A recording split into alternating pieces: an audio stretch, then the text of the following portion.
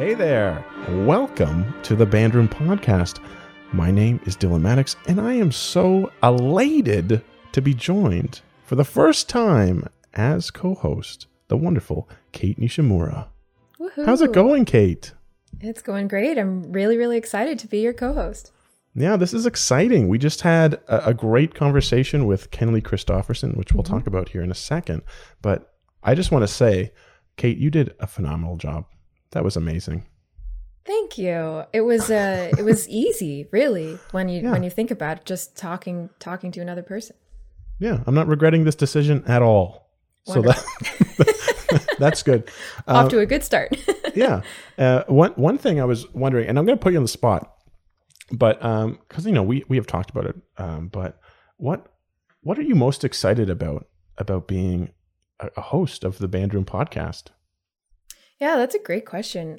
Well, I've been a guest on this podcast twice now, and have always thoroughly enjoyed talking to you and answering the questions. And I think I'm really excited to be on the other side of the equation, to be the person to ask questions of other guests and learn about the stories that other musicians have to share.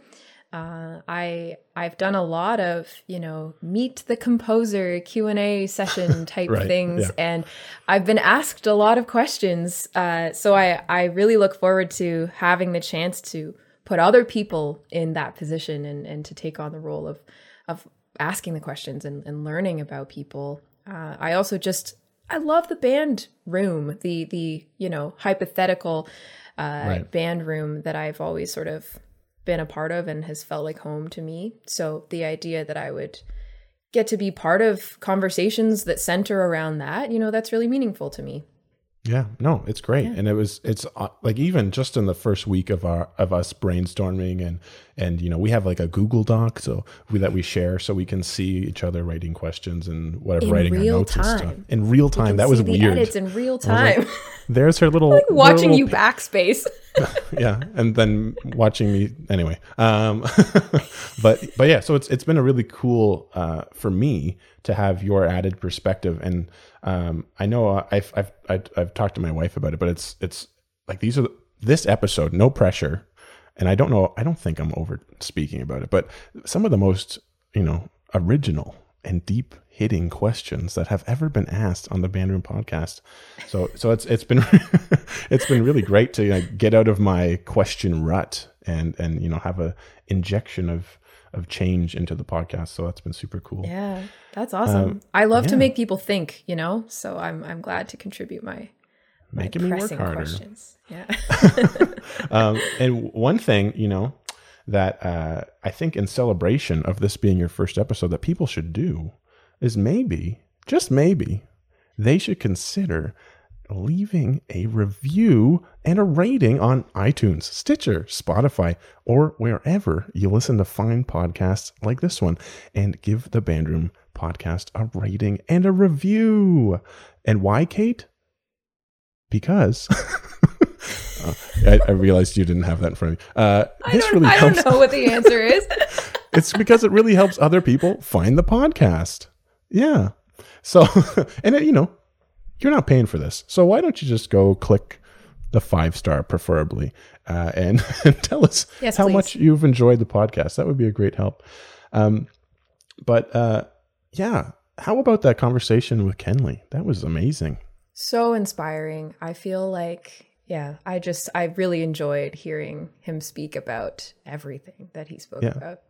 And I think we have a similar kind of relationship with him. Before we talked, we kind of like knew of each other and maybe have talked a little bit. But that was the first time I really got to sit down with him and pick his brain. And I was just amazed and enjoyed so much how he's just a great person. That's the first thing I recognize. Yeah. And both as a teacher and listening to him talk about teaching, and we talked about his upbringing and all that stuff, and how it might not have been the smoothest of paths into music school and all that. But hearing him just be real and talk about those things and the video game music, and it's been cool having you talk about maybe more the composition side of his life was really nice to hear both of you speak about that. Yeah, it's always interesting for me to speak composer to composer, right? We do something similar, but we have such different perspectives and different processes and priorities. It's so interesting to get to hear him speak about that. Yeah, and the other thing I wanted to say was I just think he was a great first guest for the both of us because he's kind of like a mix of the two of us when it comes to his career. Composer, educator, and blending the two. Yes, I agree. Yeah, so it was really nice. And we talked about so many great things. He's composed for video games. He's concert music. There's his teacher, family life, balance, you name it. It's in this episode. And we also recorded a bonus episode, which is probably the longest bonus episode we've done yet, which was great. And we talked about, we dived a little bit deeper into talking about his student success and the enjoyment that he's had seeing that. And also, we had a great discussion about video game music that dove a little bit deeper. So that was super cool. And you can check that out if you become a supporter of the Bandroom Podcast by visiting patreon.com/bandroompod, where you can, you can give us $3 a month. That's it. That's a coffee, folks. That's a coffee.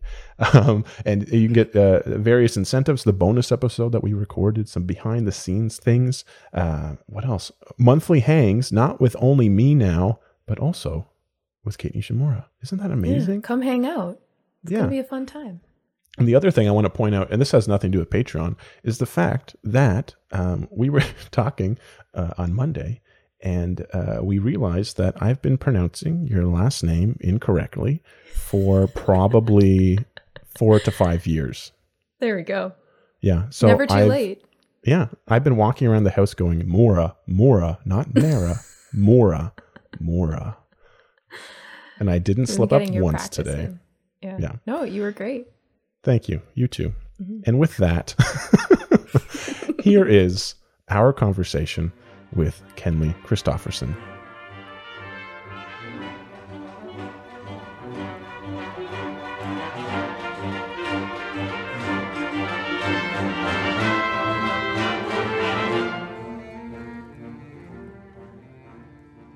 Are for another exciting, thrilling Bandroom podcast for multiple reasons. But I think the most important reason why it is so thrilling is because Kate and I are joined today by music educator, composer extraordinaire, Mr. Kenley Christofferson. So welcome to the Bandroom, Kenley. Oh, thanks so much for having me. This is great. And where are you coming from today? This is quite the pro setup we are seeing here. Yeah, so I am a music educator, a high school band teacher here in Selkirk, Manitoba, Lord Selkirk Regional Comprehensive Secondary School.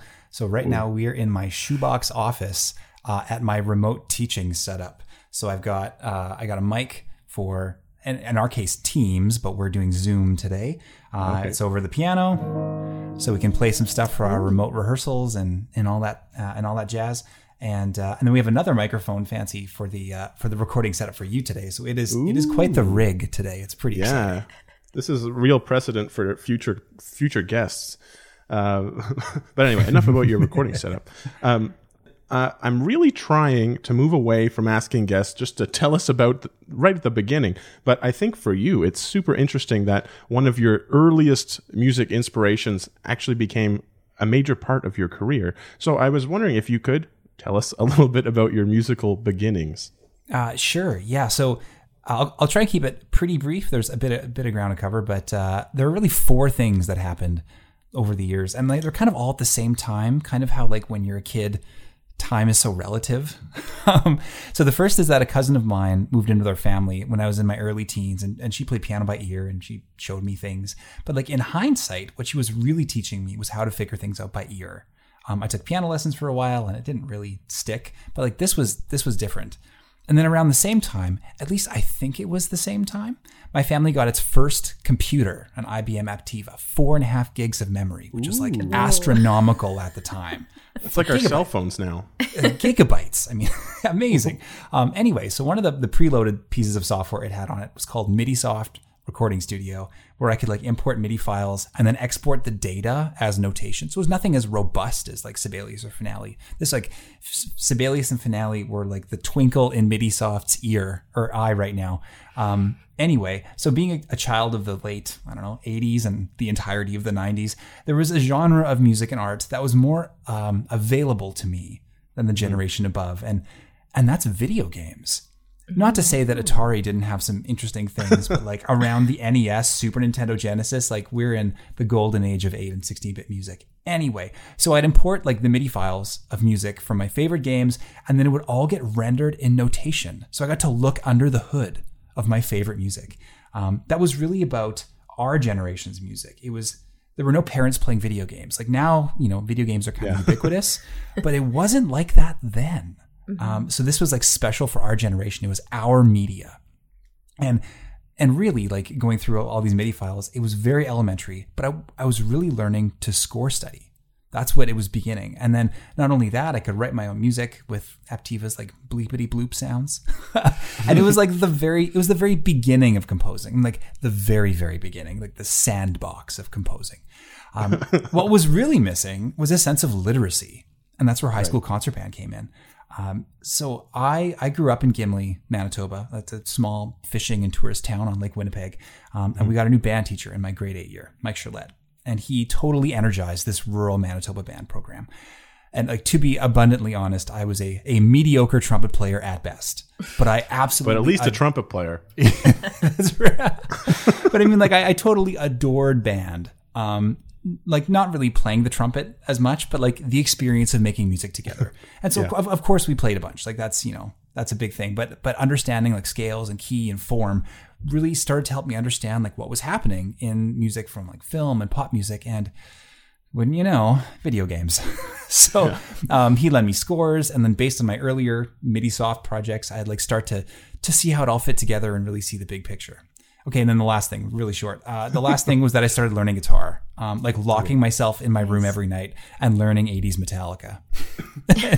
It was the first instrument that I could actually really, really play. Like I had some kind of facility and dexterity. I was a pretty dreadful trumpet player that couldn't play higher than a G. So I switched to euphonium in grade 12 and then like stumbled my way into music school. And then that's undergrad, and that's how it started. You switched to the cello of the brass world. Wow. True story. Euphonium. Yeah. Well, that's great. And it's interesting you talk about it so humbly. Like, I just started analyzing music and score studying. And I think we all kind of think like this often. Personally, I was doing some weird, like I used to listen to jazz solos and write them out, but like an A and then an arrow pointing up or IA, and I would never know to hit note. But all these early experiences really help build us. And I'm going to throw it over to Kate now for the next question. Yeah. So I was wondering, as a composer of both video game music and also concert music, can you tell us if or how the creative process is different for you between the two genres? Yeah, absolutely.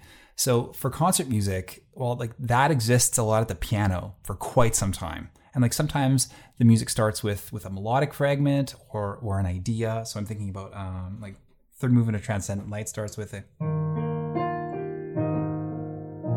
And I had that in my head for a long time, and then that kind of spins out from there. But just that little fragment, that little seed, it might exist like a harmonic progression or a texture or a tone color. Sometimes I chart the whole thing out like a sound wave, and I make notes on like where the music rises and falls. So with like this, one of the pieces I did in grad school called Colossus, it's about giants, it's about hunting giants, and you see the giant and it's like really big. And then you're really far away from the giant, and it gets soft and then louder and louder. And as the piece progresses, you're going closer and closer, and it gets bigger and bigger. And then kaboom, you're in front of it. So like the sound wave there is about like form on the big picture. I'm making notes of like, okay, oboe solo, English horn solo. Okay, now the brass. And like, it's just very vague, very general. So, and then I can work out the logistics of the piano. What actually is the English horn solo? What actually is, and then at the piano, like, you can adjust the voicings in real time. Like there's so many times where I've played, the same chord, like voicing in like 100 different ways when finally like, oh, there it is. That's what it is. But because you have to do it in real time because there's physics involved in orchestrating. Okay. So now like For video games, I often get a bunch of material first. So I'll get story, art assets, key art, which is like the out of game drawings, or video and all that stuff. So there's a bit of a reactive nature to scoring games instead of the organic nature of concert work that kind of emerges with a little other stimuli. Like not always, but often. So I do a lot of video game work in Logic and with sample libraries. So there's never really a sense of something being awkward or impossible, which is a pro and a con, where you can write impossible parts. And when they're impossible, they don't sound very good because our ear knows what things should sound like and what instruments are able to do. But the awkwardness and impossibility of things is something I think about a lot with concert music, like going through the clarinet part and like what's over the break, I would never do a, B natural to B flat trill. Like you just can't, but on Logic, it sounds great. So I guess the other crucial point that we could, go back and forth about is that music in games, well, all music in games is functional. Like the music does a job in the structure, whether it's like the opening theme or the town theme or the map music or the battle music, it all does a job and they all relate to other pieces in the game. If you're coming off the map and going into the town, then going into the shop, like all those pieces have to connect somehow. So creating a common sound is really important, and you just make decisions about that as opposed to like writing for an ensemble with a set instrumentation. I mean, they're both great. They're just different. That's awesome. Yeah. Thanks for sharing that. And, it sounds like you really started composing and thinking in terms of being a composer from a young age. But what was your main push to becoming a school band director? Because that's a little bit of a different role. It is. Yeah. The role of people in music. Absolutely. I'm sure like a lot of professional musicians, but particularly music educators, I had an incredible band teacher. And he was the kind of person that you want to be around. Funny, kind, smart. He's a killer guitar player. And he made you feel like this person was all in with you. He was all in to your development as a person, as a musician. And like he wants the best for you, and it radiated off this human being. And like through the work in our class, like he encouraged us to make art, to feel vulnerable, to be emotional, and to tell stories. And like there was one moment when we were playing Jay Chataway's Mazama, which is, as Darren might say, a bantique. It's a bantique. It's got some years on it, a little long in the tooth, but it's a lot of fun for a teenager to play. It's about a volcano, super exciting. Anyway, there was this perfectly executed suspended cymbal roll while the band was crescendoing into this fortissimo moment. And it was like just elation. Like 15-year-old Ken Lee knew that was it. Chills. Just like, yeah, you're just kind of chasing that. And then you spend your whole musical life chasing moments like that. Right. And I could do that with other human beings. And especially during those pretty tumultuous times of their life. Mm-hmm. Right. Like I could be the person that my band teacher was for me. And like, that's powerful stuff. I mean, that, and I just love band. Oh, yeah. Well, that's a good reason. Yeah. Yeah. And, that's really, inspirational to hear. Sometimes we hear about music teachers because their parents said, hey, do you have a fallback? Yeah, being a teacher. No. Yeah, good. Well, I mean, like, and teaching, when people say, like, should I go into performance or education? Like, remember that all education is performance. Mm-hmm. Like, you're performing all the time. Yeah. Because you are yourself, but you are a different ratio of your attributes in front of teenagers. It is not the same as who you are with your partner or with your parents or with your grandparents or at home by yourself. Like you bring different parts of yourself to the rehearsal. And that's not to say that it's disingenuous in any capacity, but it is about, I hope, bringing the best parts of yourself forward. Mm-hmm. And like even in life, like that is such a great feeling that we as teachers get the opportunity to really bring our best every day. And when it doesn't work, we can just say, well, we're going to try again tomorrow. Mm-hmm. Yeah. Mm-hmm. And speaking of that exact topic, trying to be your best and fostering the best for our students, there's just so many, with you, Ken Lee, there's just so many ways we could go in this conversation. So a lot of these questions I'm just kind of bouncing all over the place. But I know we just met, but you have inspired me greatly this week by sharing your podcast Band Together. And I'll talk more about that later. But I know it was part of some of your graduate work at Brandon University to look into intentional development of a positive band room culture. So I was wondering what led you to do some research into that topic and to create a podcast to present an aspect of your research. Oh, absolutely. Thank you for saying, firstly, thank you for listening. I really appreciate that. This is a really important topic to me, really dear to my heart. And thanks for being open to it. And I'll come back to that. Mm-hmm. So I did my undergrad at the U of M as a euphonium major, focusing on education, doing the combined program. And then I taught for a long time. Mm-hmm. And then I did some graduate work. I was not the person to do undergrad, grad, and just go down the line. Because no, I was really, not a really great undergraduate euphonium player. I just didn't know, and the reason is because I didn't know how to work. And I promise I'm getting to the grad work in just 30 seconds. This is what it's like in my classroom. I just didn't know how to work. And I started euphonium in grade 12. And what I should have done was taken a year off or 2 years off and actually gotten to the right level. But I got there and life caught up with me. I failed Theory 2. I think I never failed a course in my life. Failed Theory 2, so Baroque theory. I failed my jury. Fun fact, the only person I've ever met to fail their own jury. And not got a C. Yeah. So anyway, I finished year 5, finally finished major practical study. But by year 3, I was starting to get it. And I had a very patient euphonium teacher, Steve Dyer, who's the principal trombone of the WSO. Yeah. And he said he said, you got some work to do on the euphonium, but he says, I know you're going into education and you're going to be a pretty good teacher. So let's keep this train going. And as it would turn out, I'm a better educator than I'm a euphonium player. So I started composing and stuff, but I didn't know what I didn't know. And that was a big problem with, the first couple of years, I think of any teacher, is they just kind of don't know what they don't know yet. They're still figuring it out. So once I started to know my patterns and know what was really important to me, then I started to pursue some graduate work. I knew which direction I wanted to go. And now we're getting to the graduate question.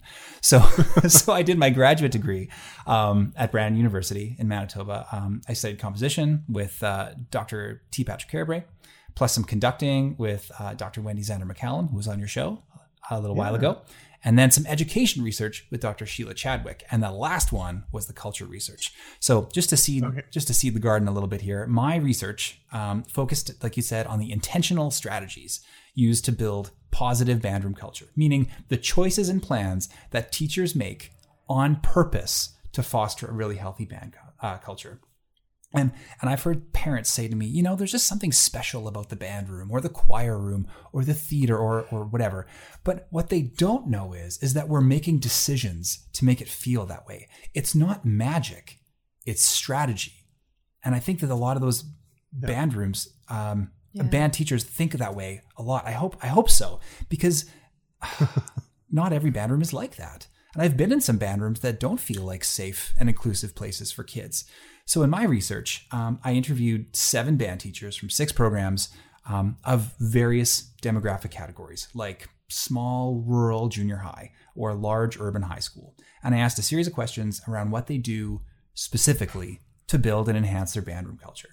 And I guess if we're going to be clear, the interviewees were selected because I've been in their space. And let me tell you, when you walk in, it feels like a holy place. And we've all been in band rooms like that. So the participants let me record and share the interviews. And that's the podcast. The podcast is just our discussion about school culture. They're the field notes for the paper. And they're really, really insightful talks. And just to, again, really lay it down thick, the podcast is called Band Together. And I encourage your listeners to check it out. It's bandtogetherpodcast.com, also on Apple Podcasts and Google Play. If you want to read about it, the paper was published in 2 parts in the Canadian Winds, and our Canadian listeners can check that out. I don't know if I think American you can listeners it's like a access PDF Canadian Winds. kind of thing. They can find it. Yeah, you Okay. can access it on the CBA website and download a PDF. Oh, right on. So we'll make sure to link that. And if Kenley's plug wasn't enough, now I'm going to shower him with compliments, Oh, my stars. because stars. I started this podcast actually the same year that you did that research, and that your podcast came out. And so I really didn't know what was out, and I had no idea about this until this week for some reason.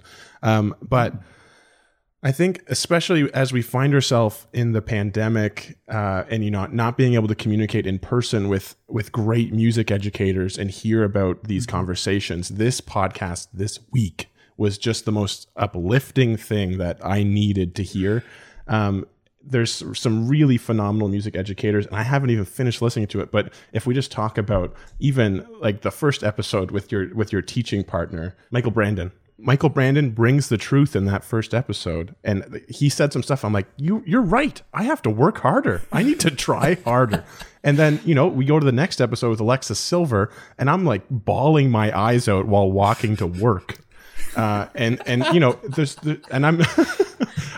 there's just a lot in there that people can gain and improve their own teaching. And there was even just some little things that I tried to apply this week in my wind ensemble rehearsals, because we're in person. So even the simple act of standing at the door and welcoming everyone and making eye contact and affirming them and validating them made the biggest difference when we started rehearsing.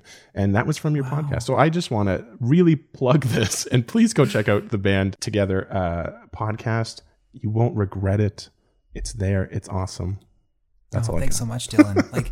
I think that so many music educators, I think so many of them really do think about this, and I really believe that. I've presented the paper in Saskatchewan at their Saskatchewan Music Conference, and then at Tempo, which is our Manitoba conference.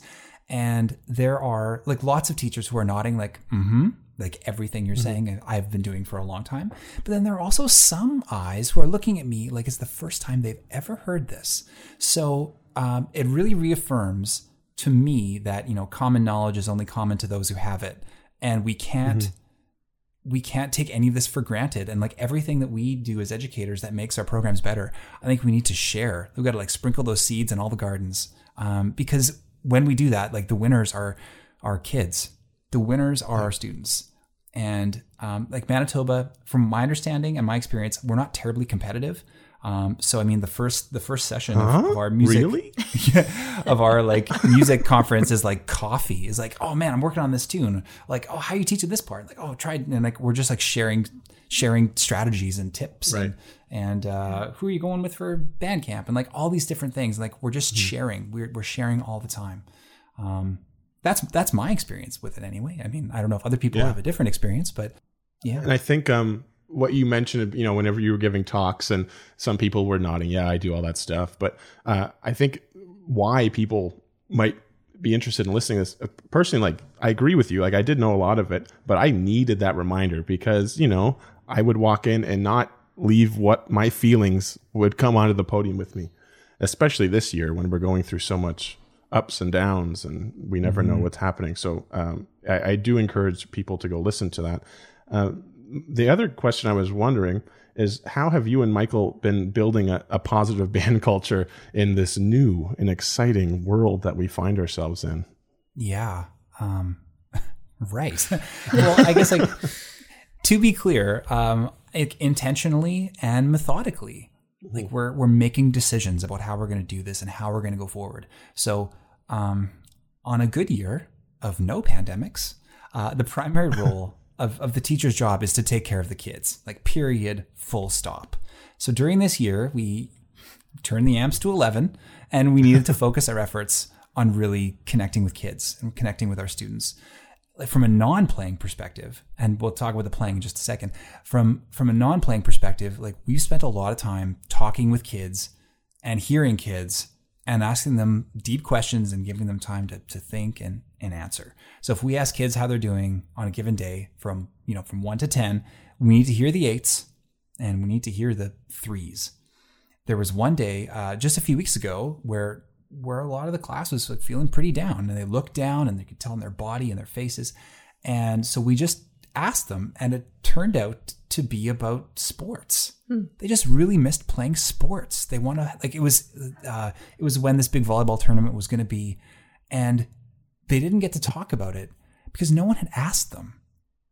And we can't just say things like, yeah, but you'll play again soon, or look at all the resilience you're getting, which to an adult sounds like a great thing to say. But one student told us just a few weeks ago, he said, I'm just so tired of being told how resilient I am.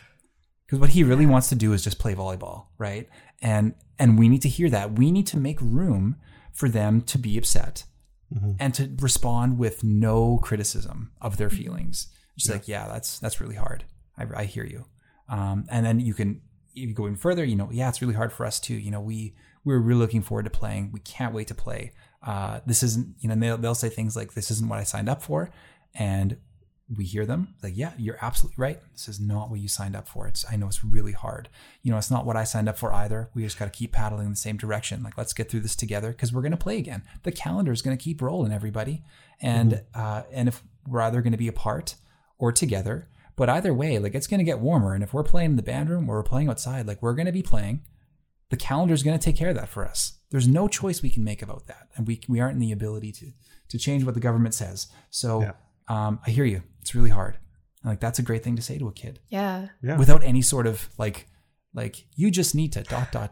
They don't need to hear that right now. No, just to have your experiences validated by somebody, by an adult, right? And to have somebody say, I hear you and I get how you feel, and it's okay to be upset about that. You don't need to always be thinking positive. There's this whole concept of toxic positivity, right? That the notion that we always have to find a silver lining. Sometimes it's okay to just acknowledge that it's really tough.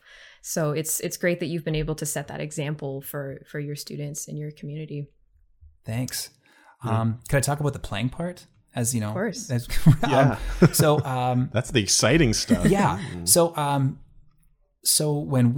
example, like when we were on lockdown last spring, and everyone was home, and it was like things were pretty scary. I just couldn't get any work from one of these grade 12 clarinet players. And the year was wrapping up, and I was like pleading, like, just give me something. Just hand in like one or two things so I could even see what outcomes you've met. Like, just give me anything.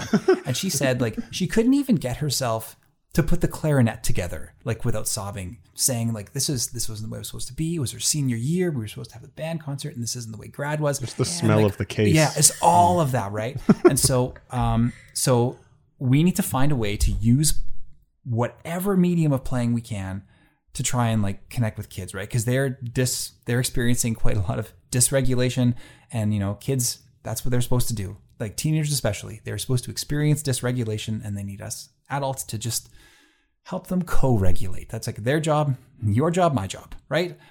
So from a playing perspective, I mean, like remote rehearsals, I'm not going to say they've been like inspiring and brilliant, but they've actually been pretty great. And like, please, like, don't get me wrong, they aren't a band rehearsal. Like, we're not celebrating a climactic moment or a delicate ballad or whatever, like, but no chills, no suspended cymbal chills. No, but we can celebrate each other. We can unmute the bass clarinet player's mic and celebrate this great line they had, or this awesome tone of a trombone player, or this like really great articulation of a flutist or clarinetist. Like, what we need to try and do right now is we need to find reasons to celebrate that are actually authentic, not just like celebrating the circle on their screen in Microsoft Teams. Like, okay, great, you're here. Like, let's find something that is ability based within reason that you can celebrate. So we're not like fabricating success, but we're strategically picking parts of the music that legitimately need to get worked, and then working it. Like there's I have a starter trumpet in grade 11, and she came from flute, and so she's got a little bit of work to do. But she was trying to get that E. There's this one part in her third trumpet part, and it's like, you hear this, like, okay, no, not yet. Oh, almost. Keep going. And we did this like for probably 2 or 3 minutes. Keep going. Keep going. Keep going. You're almost there. So close. There it is. Good job.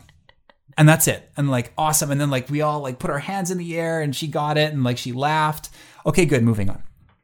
And like, that's it. Like, we're not going to have a parade about it, but we're going to celebrate what's real. Yeah. Like, she really did it for real. Yeah. Good for you. Okay, moving on. No, that's a great reminder, because I know I'm very blessed and lucky that I am maybe in an in-person situation. But I know many of my music teaching colleagues they're doing the remote thing, and it's it's frustrating. It really is sometimes. But to hear what you mentioned and really just celebrating even that is a really important thing to lean on this year, especially because it can't be blowing smoke. It's got to be real, because they know teenagers have BS detectors and they're really good. So so it has to be real, like, because then the next in the next part we were working on the solo section. I had a backing track going, and like my lead alto, locked in the Dorian to Mixolydian to Ionian. It's like, hey, you actually nailed that 251. Way to actually land on the Dorian at Met Bar, whatever. And she's like, yeah. And so I'm giving two different kinds of feedback, but they're both real. And like that's something we get to say every rehearsal is like, way to land on that D Dorian during, like, no, that's not a common thing that comes up. So she's, I'm making sure I'm hitting the high flyers. I'm making sure I'm hitting the ones that need work. Like, I'm just making sure all the flowers get water. That's awesome. This is something that you and I have in common, but I know that you have had the pleasure of mixing your love of composition and teaching together, sometimes teaching your students about composition. Can you tell us a bit about how you develop and foster your students' creativity? Yeah. So I'm really lucky in that I teach in a big comprehensive high school. So in my high school in Gimli, we had band and jazz band and like woodworking and engines. Like, those are the extra courses. So in the high school I teach at now, which is kind of a big comprehensive vocational high school, there are lots of kinds of programs. So photography, culinary arts, auto technology, like there are lots of different kinds of things. So our music program gets to be pretty diverse because it's a big school, and like we have a department which is a lot different than the lone band teacher in a high school or a junior high or whatever. So I'm really lucky. So one of the courses that I get to teach is composition. We call it composition and orchestration, technically. So the first half of the year is really skill-based on craft. And the second semester opens up around orchestration and expanding ideas. So one way we just kind of get the ball rolling is in our first assignments, you find a 10 to 20 second stock video on the internet and like write music around it. So it's like a cup of coffee being poured, or like a box going down a conveyor belt, or like a slow pan of trees, like something that's just so mundane. And then you have to write something to it, right? So, for our, let's say it's like trees, you get someone like doing something. It's like really sad, but then other people look at the same trees and like, oh, listen how great this is. It's like the warmest, most beautiful tree. So that's kind of the idea. And then you get some, some of those, which are really fun too, of the box going down or like the machine being built. And anyway, so it's not really dependent on like harmonic structure or form or anything. It's a snippet to see what they can do. And then you get these off the wall things, which are really fun. And then again, they get to celebrate each other and you learn a little bit of logic on the way. Anyway, weird synths, crunchy trumpets, whatever. And it also helps me see like which direction they need to go. So one year I had a crew of like high flying band students who are all piano players. So like we barely got to talk about harmony at all. I could say like, okay, the 1 chord to the 4 chord, and then we're going to do the 2 chord and first inversion. And they were like right with me. Mm-hmm. And it was like crazy. And like, that's a super exceptional year. Yeah. Another year I had folks who were into music technology and they just wanted to do like logic and production and all that. So we went that route. It's different every year, but always in the end, we write 16 to 32 bars for band, which turns into like 64 to 90 bars for band. And that's the final project because they learn how to, use Finale or Sibelius. They learn how to make parts, and then they give it to the symphonic band and to all their friends. And then we play in June and we celebrate each other. It's really, really cool. In this past year, it's been really hard because there are some students who are super motivated by the solitude and by expressing themselves in a time where it's hard to express themselves. And then like my clarinet player I mentioned earlier, some who just can't access that place. They just can't get to that creative space. So the first half of the year is not about writing your magnum opus. It's about learning to write harmony. So let's say you're doing, Silent Night. Sorry. And then you're writing. That's not the right harmony at all. There we go. And then now you're doing, how about this one? And you're starting to like expand that kind of like how do you melodize your harmony, and how do you harmonize your melody, like that kind of stuff. Yeah. And then once we get through all that stuff, then we start learning like, okay, we're gonna do the woodwinds now, and then the genie's out of the bottle, and then they start just going. Right. And then it gets really creative and cool. Yeah. Well, I was interested to hear what you were going to say about this, because I know one of our very early on in the pandemic, one of the first guests that I had on was another transplant to Manitoba, Pete Meakin.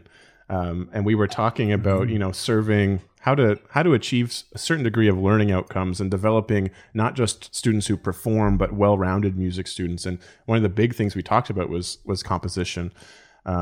And certainly I know you, and in our research for this episode, I know everything about Kenley now, but he always beats himself out about this euphonium performance thing. But I feel like you were a very well-rounded student.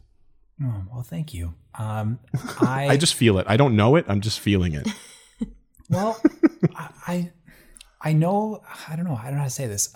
One thing we try and talk to our kids a lot about, which was really trendy when I was in university, was like teaching kids how to learn and how they learn.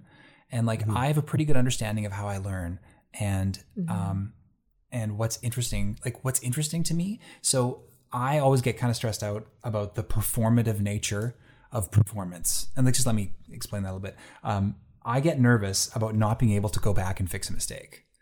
And that like when you got to run leading up and you got to, I don't know, you're playing something and then you got a high G you got to land on. And that sounds great, but actually it turns out to be like, and like, oh no, I missed the G and I can't go back to fix it. It's gone now. G is like the bane of my existence. I don't know what it is about 3 ledger line G. I don't know. It's like I say, and I can hit an A, I can hit an F, but G, there's something about it. Anyway, and like that freaks me out. But what I love about composing is that I can go back and go back and go back and go back. And so that's something we talk to our kids about with composition, is like, maybe you feel like trumpet isn't the right key to the right door, that there are lots of different ways to be a musician, and there are lots of different ways to be successful. And you could be lots of them, or you could be one of them. And like, wherever you're at is where you're supposed to be. And we say it to kids a lot. Awesome. And speaking of composing, I mean, we've spoken a lot about your teaching, but you are one of my favorite composers. Actually, I have two of my favorite composers on the call right now. This is amazing. I can't believe it. But it's all an act. No, I'm kidding. Anyway. One thing I need to say is I'm sorry. There's a snowstorm here, and there's a giant plow outside of where I'm recording, and it keeps going by. I'm like, how much salt can one put down? But anyway, one thing, I've had the great pleasure of doing some of your music with a number of honor ensembles that I've worked with, and it's always been a very rewarding experience, because I know so much. And Kate and I have discussed this before, but there's just so much music out there, I don't know, that's just written for music's sake. Something that might sound like Angrioso, something like that, Okay. Yes. But but I find your music just really, it doesn't only serve the students or the musicians musically and technically, but you also do an amazing job at serving emotionally as well. So I was wondering if you could speak about that, and is that a really important aspect for you whenever you take on a new project? It is really important to me. That's not to say that I can't be moved by, I don't know, Adagio in F or Sarabande or whatever. I'm just more interested in music with a narrative context. And I'd hazard a guess that most students are too. I mean, more students play my music. I mean, I've got some hard stuff that's inaccessible to a lot of high schools.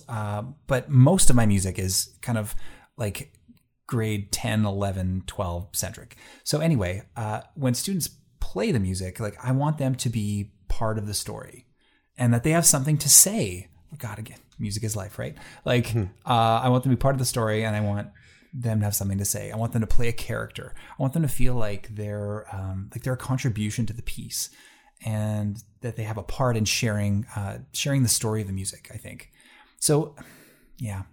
but that being said, like I really do appreciate that you said my music strives to serve students, in I guess in more ways than technically, because that's like really important. Because as a euphonium player, like I have played my share of whole notes, so I think like technically it is kind of important too. You got to give everyone something to do, and that's really important to me as as a euphonium player.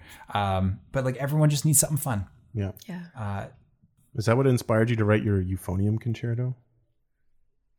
I had this one bit in my head. The euphonium concerto starts with keys at F. It starts with like this octave jump in 7/8, and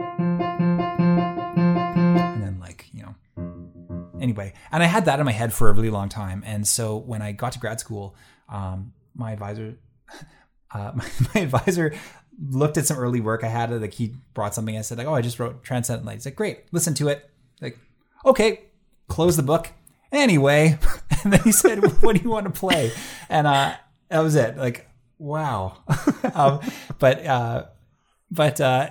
And so I said like, I'm thinking about a euphonium concerto. He says, "Perfect. Let's get started." And then I played him this one thing, and then we just talked about design and stuff for a long time. Like we spent a lot of time in grad school talking about artistry and design and symmetry and like kind of big concepts, and like we got into voicing and stuff like that too. But like he was really interested in what are the next steps, and like specifically complexity, and like what are the next levels of complexity here. So like you've got, it's like you do one, and then you do something else, and then sometimes you do 5, which is cool, and then sometimes it gets kind of fancy and you resolve down to 4 or 4 at 9, and like that's really nice. But like, what if instead you did, I don't know, like something like this, and then maybe you could use all your leading tones to find a way back to 1 like this. Ooh, that's nice. And like that kind of thing, right? Of like, how do you break the mold? How do you do what's unexpected? And it was kind of getting off track here a little bit, but doing what's unexpected was a big chunk of my graduate work. Is if not this, then what? Right. So the key centers of the euphonium concerto starts F minor, and then we go up something to A flat major, go up another minor third, and then another minor third to B for a while, but only just for a little while. You don't want to punish the band too much. And then we go up, to D, and then we're back at F minor. And like, hey, it all goes up in minor thirds. Cool. You get like, you get back to home, but you get there through a different sort of way, right? The hobbits find their way back to the Shire, but they're different when they come back. Yes. Always. That's right. Yes. I think every guest needs to have a piano now. This has been great. Oh, thank you. You've set a precedent. Yeah. You're in one of my rehearsals right now. Okay, so clarinets. Yeah. Okay. Yeah. Oh, that's wonderful. I think it's so interesting for me to hear from somebody else who plays like a low wind instrument. I'm a bass clarinetist myself, and it's so interesting to talk about that perspective, just playing a lower instrument, having to sit with whole notes and rests and things like that for so long.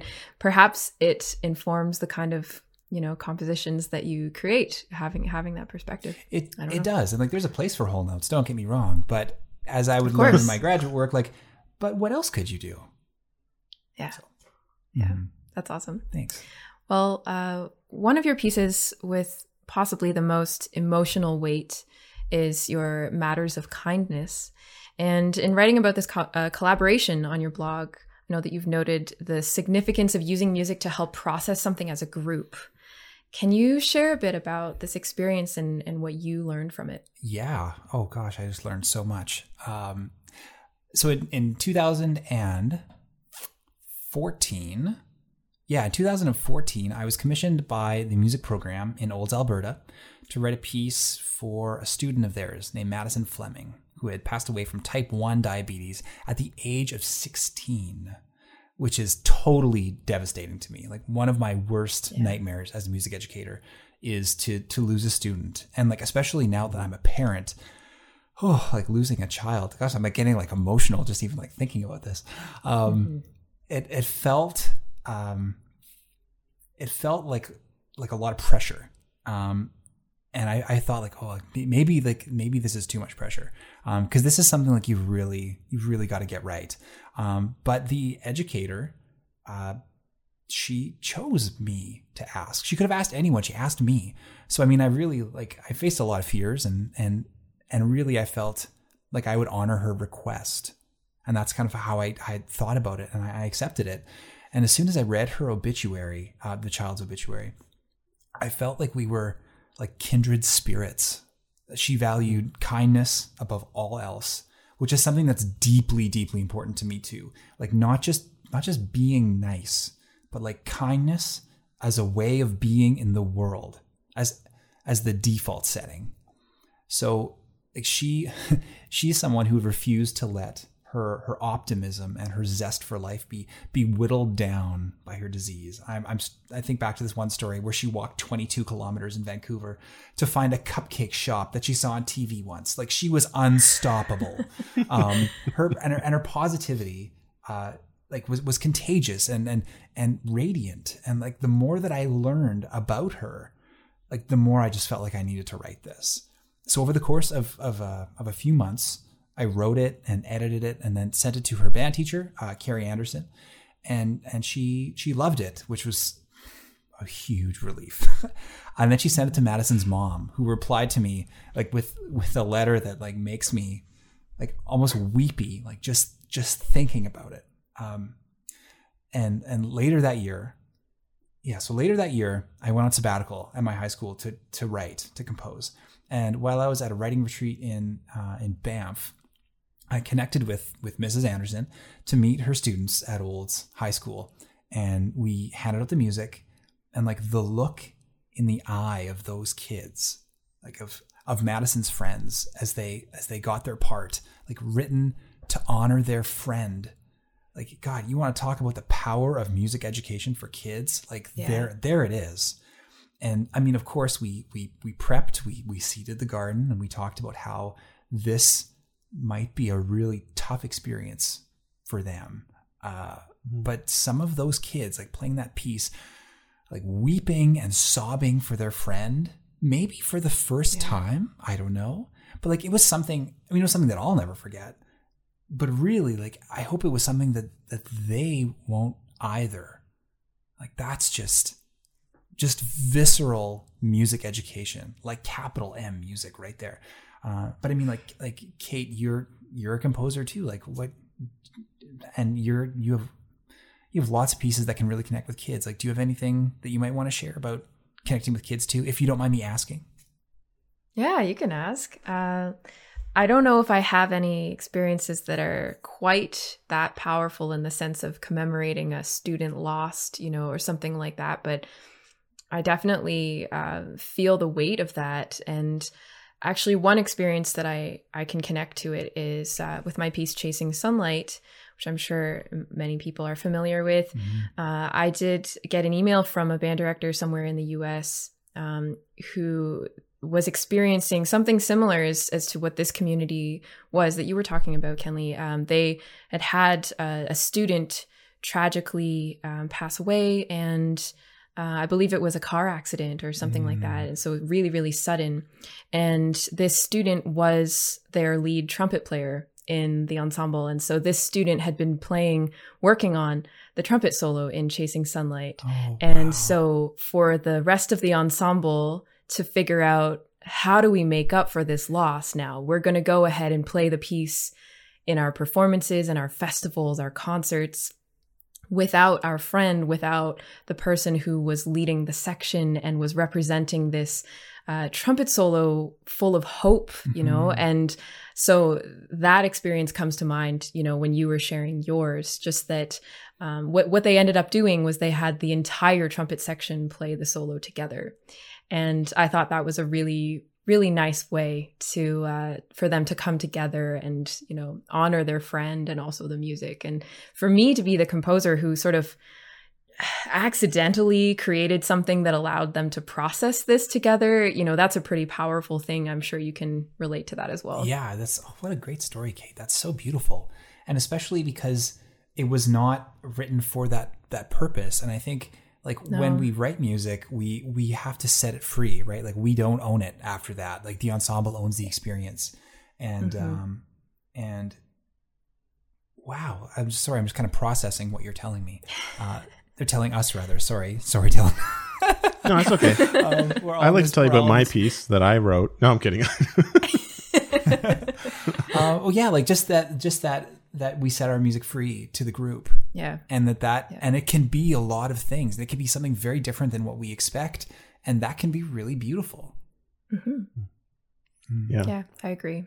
One thing I was thinking about while both of you were speaking about your pieces was, I mean, I'm not a creator in that sense, but I do get to interpret both of your works quite often, actually.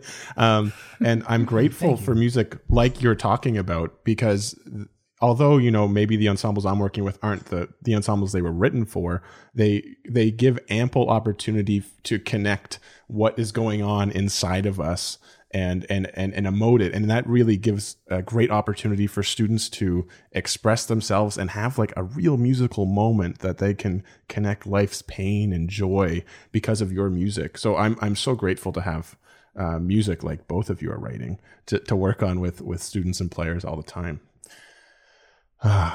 Thanks. We're all charged up now, guys. We're all charged up. I know. Let's just have a little cry session right now. No. One thing that I really want to talk about, and I feel like I'm going to say this all the time, but Kate and I have talked about this, but you're quite active as a composer, and not only concert music, but we talked about your video game music. You're a dedicated teacher. Like just from listening to the podcasts and hearing you talk about teaching has been really great. And if that's not enough, you have a family, you have a wife, you have a child. How do you balance all of these roles? And one easy answer would be great. No, I'm kidding. That's a really complicated question. And I think welcome. I'm going to take this in, I think, a direction maybe different than anticipated. Because I think the answer actually is quite terribly. And I hope I don't take it in two different directions. But I wrote a post on my website, maybe like, I don't know, the beginning of 2020. It was about my dreams, which of course turned out differently than January of that year. But like, as they did for all of us. Yeah, exactly. Right. Like, and there's this triangle that I have, and it says, on one vertex, on an involved husband and father. And then the other one is like a working and active composer. Then the other is like a dedicated educator. In the middle, it says pick two. And that's kind of how I feel about it. So from like 2014 or so to like 2018, I was thinking that like the intensity of writing and teaching was becoming really overwhelming. And that like I might have to like choose something, because I just couldn't keep the pace going. I couldn't teach from 7:45 or 9 a.m. until 3:45 or 5, depending on the day, and then come home and like spend an hour with my wife and then write until midnight every night. Like it was just totally unsustainable. In hindsight, totally unsustainable. And if we're being super honest, totally unfair to my super amazing wife, who is like one of the greatest, smartest, most brilliant, kindest people in the world. And for some reason has decided to keep me around, which I'm so grateful for. And I was just, and I guess like I was starting to normalize like the perpetual exhaustion that I think a lot of people in music education kind of feel, because often like a lot of us aren't just educators. Like we're playing in bands, we're doing extra work, we're doing more than just our job, and then I have families and committees and whatever.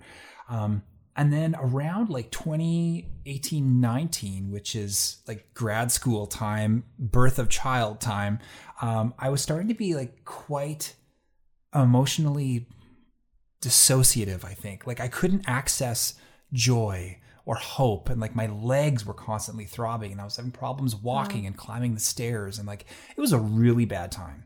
But that being said, I started going to the doctor. Amazing. I started going to counseling.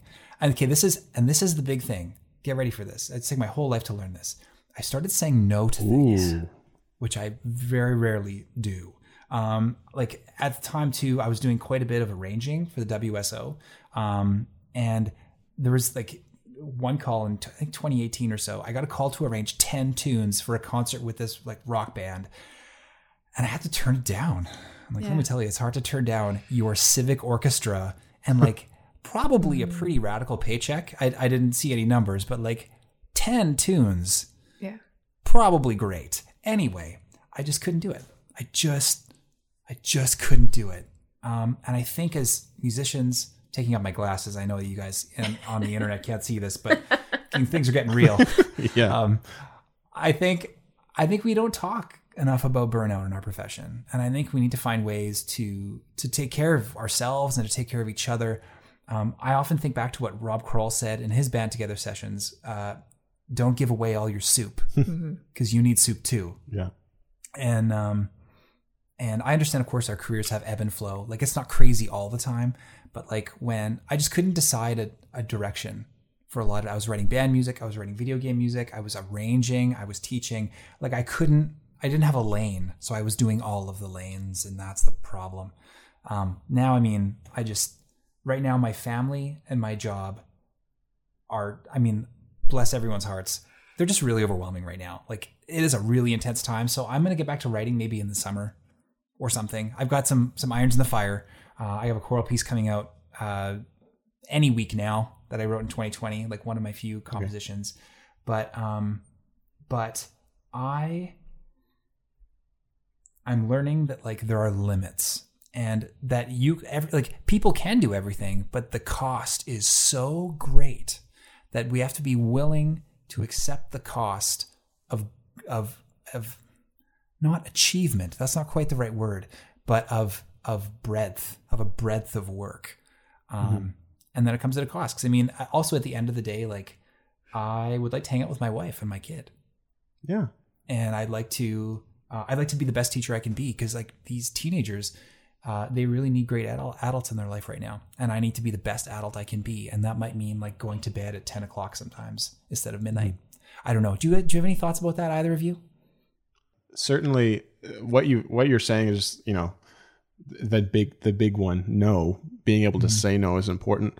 And one of my thoughts, and I think like maybe one of the first real conversations Kate and I had, we were talking about balance and finding it.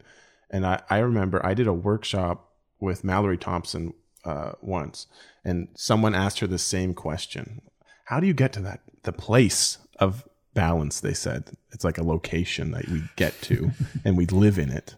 And she went, well, first of all, it's not anywhere you can fly to, and balance is a verb, and it's always happening, and we're always trying to do, as you mentioned, where I want to spend time with my wife and my kids, and okay, now I need to go over here. But just understanding that this is part of life, and that it is a seesaw of sorts, and that it's going to continue, I think is one thing, a point of acceptance for me that has really helped in stressful times. Just realizing that we'll go up or down again. So yeah, that's what I got. It's funny that you mentioned that, Dylan, because that day that we met for coffee one day, like a few years ago, and we talked about this, and you told me this story, and I wrote it down in the inside cover page of my planner, of my notebook that I had with me at that time. Inside the cover, forever from that day on, said balance is a verb. And that it just really stuck with me. I connected it to the idea of, people talk about finding love, but love is a verb too, right? It's an action that you take. Yeah. And same goes for balance. I ended up making a big change. Many of our listeners will have heard me talk about this, transitioning from teacher to full-time composer. And I resonate so much with what you said, Kenley, about just feeling like, you want to be the best at everything that you're doing. You want to be the best teacher you can be. You want to give 100% to your creative work. You want to be present in your personal life and your social life. It's really hard to give 100% to all those things all the time. And I think that talking about it is so important. And maybe one aspect of being the best teacher you can be, best, all these roles that you play, is being human and showing that humility and owning up to when things are hard for you. Coming back to, building the positive culture in your classroom. It's the same ideas, right? Mm-hmm. Yeah. Yeah. Those passive lessons to kids can be inspiring on one side of the coin and dangerous on the other. Because we have a lot of high flyers who are in advanced everything and need to get 100% in everything, and they will get there at any cost. And then we celebrate them for their achievement, and they're like dragging themselves up to the podium. right? So we need to be careful that we are modeling like healthy relationships, like with ourselves, that like we know not what our limits are. It's not about limits, but like what we are willing to put ourselves through. Because like you said, Dylan, like there are times of feast and famine. There's ebbs and flows, highs and lows, all that stuff. But then there are also times where the reward isn't worth the risk to one's own self, right? You don't want to lose yourself along the way. Yeah, absolutely. Can I share one quick thing about that? There was one time where it was a really crazy year. I think we were like just coming off of a musical or something. I can't remember.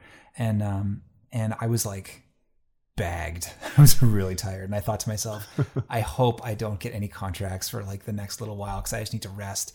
And then like the next week I got called into this game studio for a meeting. And it's like, oh, maybe I don't know. I don't know if I can do it. And then I walk past the animators and they're animating something. And I said, oh, it kind of looks like Huey, Dewey, and Louie.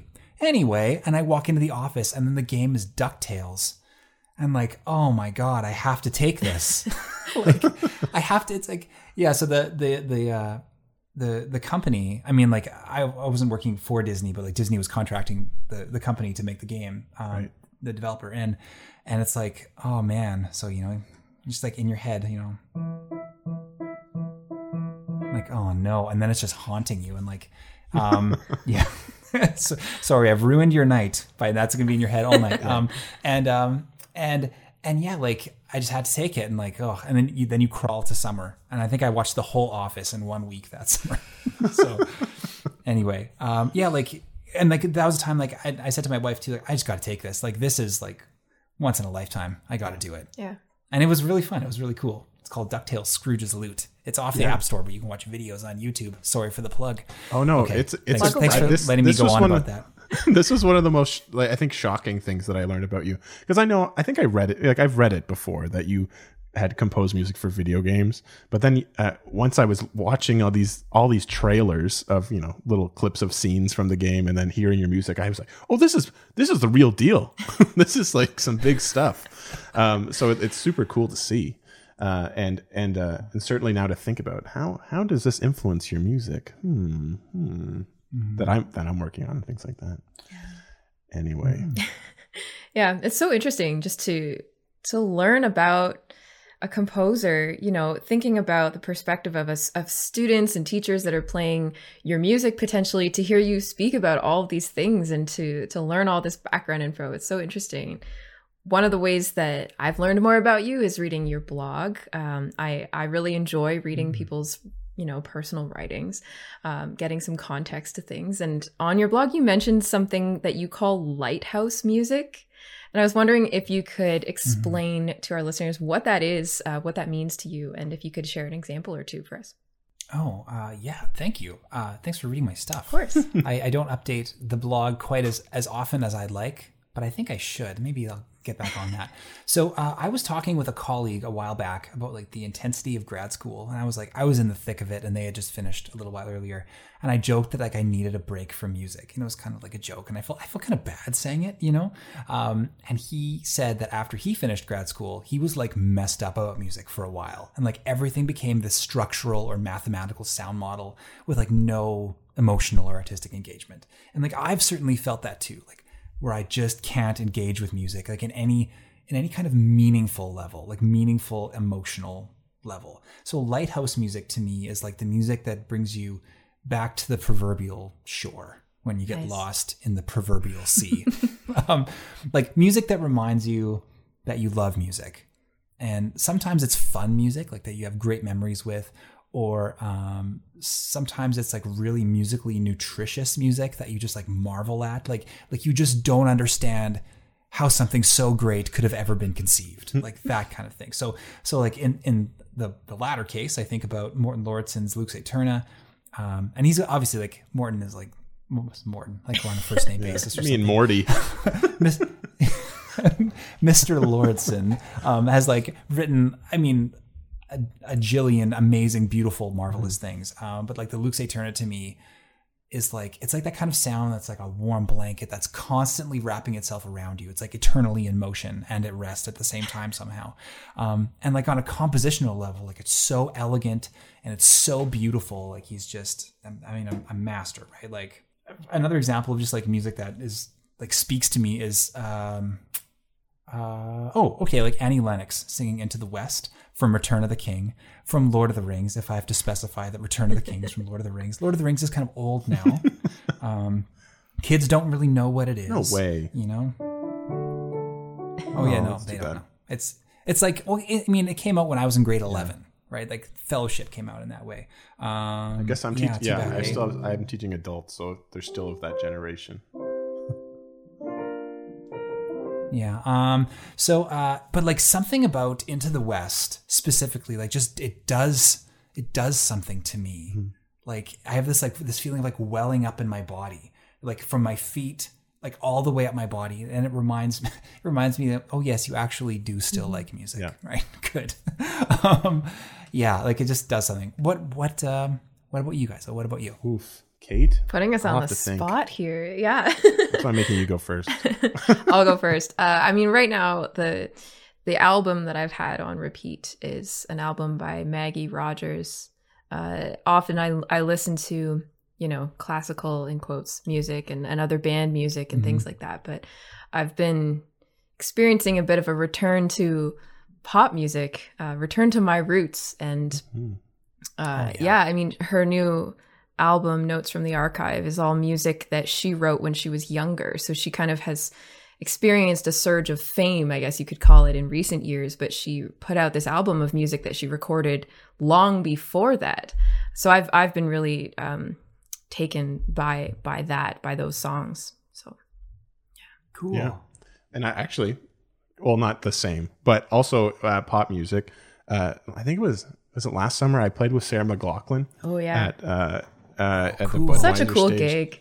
Such a cool gig. Yeah. Thanks, Jim Sprague, who is last week's guest. For the past month, and my wife can attest to this, because people don't know this about me, but I never stop singing. Like I never stop. It's to an annoying point if you live with me. But the one song that I have found great inspiration from, I don't know why, is from Toy Story, When Somebody Loved Me. So that melody, I don't know what it is, but I'm just doing the dishes like crying while I'm listening to it on repeat. But yeah, I think that would be my most recent Lighthouse music. That's awesome. Oh, that's so cool. But yeah, no, and speaking of really fantastic music that you might consider Lighthouse music, 4 weeks in a row, folks. Great segue. Proud of myself. Every month we do a featured piece and a featured composer, and then usually, I guess it was me. Now it's us. But pick a piece, and I read the program notes. That's all I do, folks. It's not like I wrote the program notes. But we thought, since you're a composer of wonderful music, why not feature one of your pieces? So we're going to feature on this episode your work that we've kind of lightly talked about, Transcendent Light. So since you're here, would you mind telling us about the piece and maybe even about the recording that we're going to hear? Absolutely, yeah. So Transcendent Light was commissioned by the Manitoba Band Association and like 40 commissioners, like 40 different ensembles, on I shouldn't say ensembles, on like institutions and people, and it was a myriad of people who commissioned it. It was commissioned for the passing of Ken Epp, and Ken Epp, I know him as the head of the Manitoba Band Association for a very long time, but I mean, he has roots in the Canadian Band Association and all across the country. His music advocacy and his strength of will and his kindness and his willing to build has transformed music in Manitoba, but I mean, arguably transformed music education in the country. And he's just a legendary figure. And like, I remember, calling the Manitoba Band Association as an undergrad, and he just would say every time, Manitoba Band Association, in exactly the same way. And I would drop off my honor band tapes for him at like 11:55 p.m. to his house, to a Rubbermaid, like while I'm like collecting it frantically for my students for honor band for their audition. And like, I have so many memories of him. And so I'm super grateful that of all the people they could have commissioned, they commissioned me. And I feel super, super grateful. So and of course, like with someone who has such a storied history in our province, like I could have gone in a lot of directions, but I mean, I know him. I know him as like someone who's warm and kind and loves nature, and the parts I didn't know, I learned. There was this one beautiful time I got to sit at his friend and mine, Teresa Lee's house, and we sat with his friends. And they just traded stories for like 2 hours. I just had a notebook frantically kind of writing down and like different things. He always took trains everywhere. He took the long way everywhere. And so the first movement, which we're not going to listen to, the first movement is about joy, and it's for band and choir. So it had to be kind of work independently and together. So the choir part had to work by itself, the band part had to work by itself, and they had to work together. Whole is more than the sum of its parts. So it's called 'Tis Joy, and it's kind of a variation on Emily Dickinson's 'Tis So Much Joy, but that poem was like really dark. Like it was like, romantic in the way where it was sunny on the surface, but the more you learned about it, like it's actually about something really dark, romantic poetry. And anyway, so 'Tis Joy. Second movement's about nature, about taking a walk in nature and just like kind of seeing the holiness of things. He was a very religious man, so like the holiness of just being, right? And that's really powerful. But the last one is about kind of transcending, right? Is about his passing away. He died of cancer, and so it's kind of about the light on the other side. So joy is about the light within oneself. Nature is about the light around oneself, and then the third movement and stillness, which is what we're going to listen to, is about kind of the light on the other side, the light that's inaccessible to us right now. And it was really powerful. We premiered it at the 2000 and I'm going to get the year wrong, 2016 or 17 Manitoba Music Educators Conference. And this is so crazy. So the Winnipeg Wind Ensemble was the premiering ensemble, and they were on the stage full of people who've known Ken for their whole life. Mm-hmm. And then the choir was the Music Educators Conference behind me, and I was in the front row.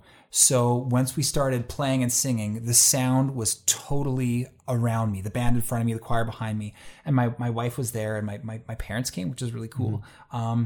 And my wife said, like, turn around. And I looked around, I turned around to see like 60 rows of people. Like there must have been 800 people like singing this. Like it was like a full theater. It was every music educator in the province, early, middle, senior, and higher, right, and higher up. And it was like, I've just never had an experience like that. Like it was overwhelming in feeling. Like it's almost like I couldn't handle holding it all in. And so later on, Jason Kasler, who you've had on the show, really enjoyed that episode, by the way. And he said, I think I'd like to do it. I think I'd like to do it with ASU. And I think I want to fly you down, and we're going to make this happen. And I thought, like, this is so cool. And it was such an amazing performance. Like that performance is like just like one of my favorite performances of not like of my work, but like of any work period. Yeah. Like it was so powerful, and like the choir did an amazing job. The band did an amazing job. Jason and Dr. David Schildkret, who were the conductors, like they pulled every ounce of music out of that. It was visceral. It was so powerful. Thank you for letting me talk about it for so long. You're welcome. It's better than me talking about it for so long. That was much better. And it's just so, yeah, it's really great to hear that, the actual composer speak about the piece. And it was such a great memorial, but also this not a memorial in the sense that it's greatly sad, but that we're really celebrating a wonderful human being who's given a lot to Manitoba band culture in specifically. So we've sadly come to the last question, the last official question of the interview, but Kate, Kenley, and I will be continuing on after into the land of bonus episodes. And you could hear our conversation. If you might consider becoming a patron through Patreon, you can hear bonus episodes. You can hear about behind the scenes things. There's so many things. And now there's Kate here too. So you get to hang out with both of us. Who knows? The possibilities are endless. You could even get one of these Bandroom podcast mugs. Okay, commercial over. But we're going to go talk about that. But before that, I asked this question of every Bandroom guest. Could you give us one or two pieces of advice for up-and-coming music educators, composers? What would it be? Yeah, so this got a bump from the 46th U.S. presidential inauguration, but it's something that I've believed for a very long time, and it's this. Don't lead with an example of your power. Instead, lead with the power of your example. To say another way, a leader leads by three things: example, example, example. And that doesn't mean you're perfect. In fact, modeling your imperfection might be the example that some kids need. But you have the opportunity to show them another way of being in the world. And that's transformative. And if you'll permit me a second tidbit. Oh, yeah. I'd love to remind our educators this. And I just learned this one just a few weeks ago from Dr. Jody Carrington, who's brilliant. And she says, you can't punish a kid into being kind. And I think about that a lot. Mm-hmm. We have the unique ability and responsibility to build kids up. And we need to use every opportunity to reveal to these kids that we see who they can be, even if they sometimes act in ways contrary to it. So we can adjust the behavior without punishing the kid. Mm-hmm. And again, like if we want them to be kind, we certainly can't punish them into it. We can, however, show them what that looks like. I think that's really important. Yeah, well, that's beautiful. Mm-hmm. Last week's advice and this week's advice. I'm thinking we should start like a Bandroom podcast T-shirt advice kind of series. But no, the really beautiful reminders. And I just want to take this time to publicly thank you for taking the time to speak with both of us. This has been a really meaningful conversation for me, and I'm sure for Kate as well. Absolutely. And yeah. Oh yeah, I guess you could speak, couldn't you? I could tell you that I feel inspired and motivated, and my heart has been warmed from this conversation. I could say that. Yeah, and thanks everybody. Me too. It's just like, it's so refreshing to speak to someone who's so open about not only the successes, but how you've gotten there. And I'm grateful for that, and I'm grateful to have your musical voice in the world. That is not only a musical voice, but it is a voice for positivity. It is a voice for expression and a voice for improvement. So thank you so much, Kenley, for taking the time to be on the podcast. And we got to have you back on. There's so much stuff we missed. I would love to. Thank you so much. I really appreciate you making time for me and making time for my voice. And thank you. It really means a lot to me.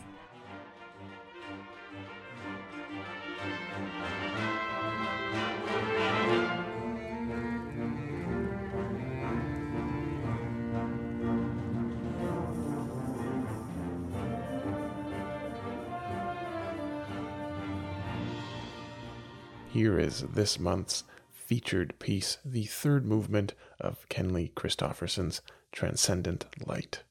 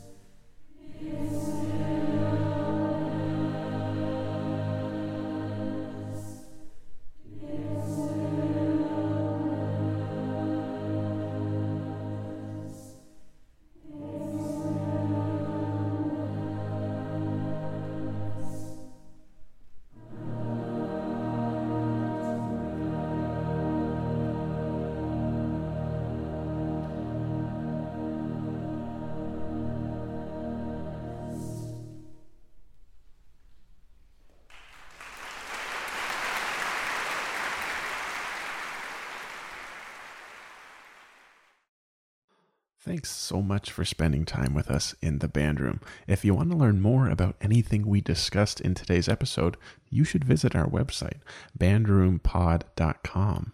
If you like what you heard, make sure to subscribe to the Band Room and give us that rating and review, and maybe tell a friend how much you enjoyed it. If you really love the show, consider donating to our Patreon page, where you can donate to BRP and get some extra incentives in return, like bonus episodes, monthly Zoom hangs with me and a mystery guest, and even some BRP merch. Speaking of another way to support the podcast, you could buy some BRP merch, helping to offset podcast hosting costs and investments into new equipment, so that we can continue to bring you great content and great people. Follow us on our social media at BandroomPod on Facebook, Twitter, Instagram, and YouTube to keep up with what is on the go. And if you have any thoughts on today's episode, leave us a comment on our website. And who knows, that comment might be featured in a future episode of BRP. A big giant thanks to composer E.K.R. Hamill for letting us use his piece Skyline as the BRP theme music, which was performed by the University of Toronto Wind Ensemble, conducted by Dr. Gillian McKay. Stay safe and be well, bandies. Thanks again for stopping by the Band Room.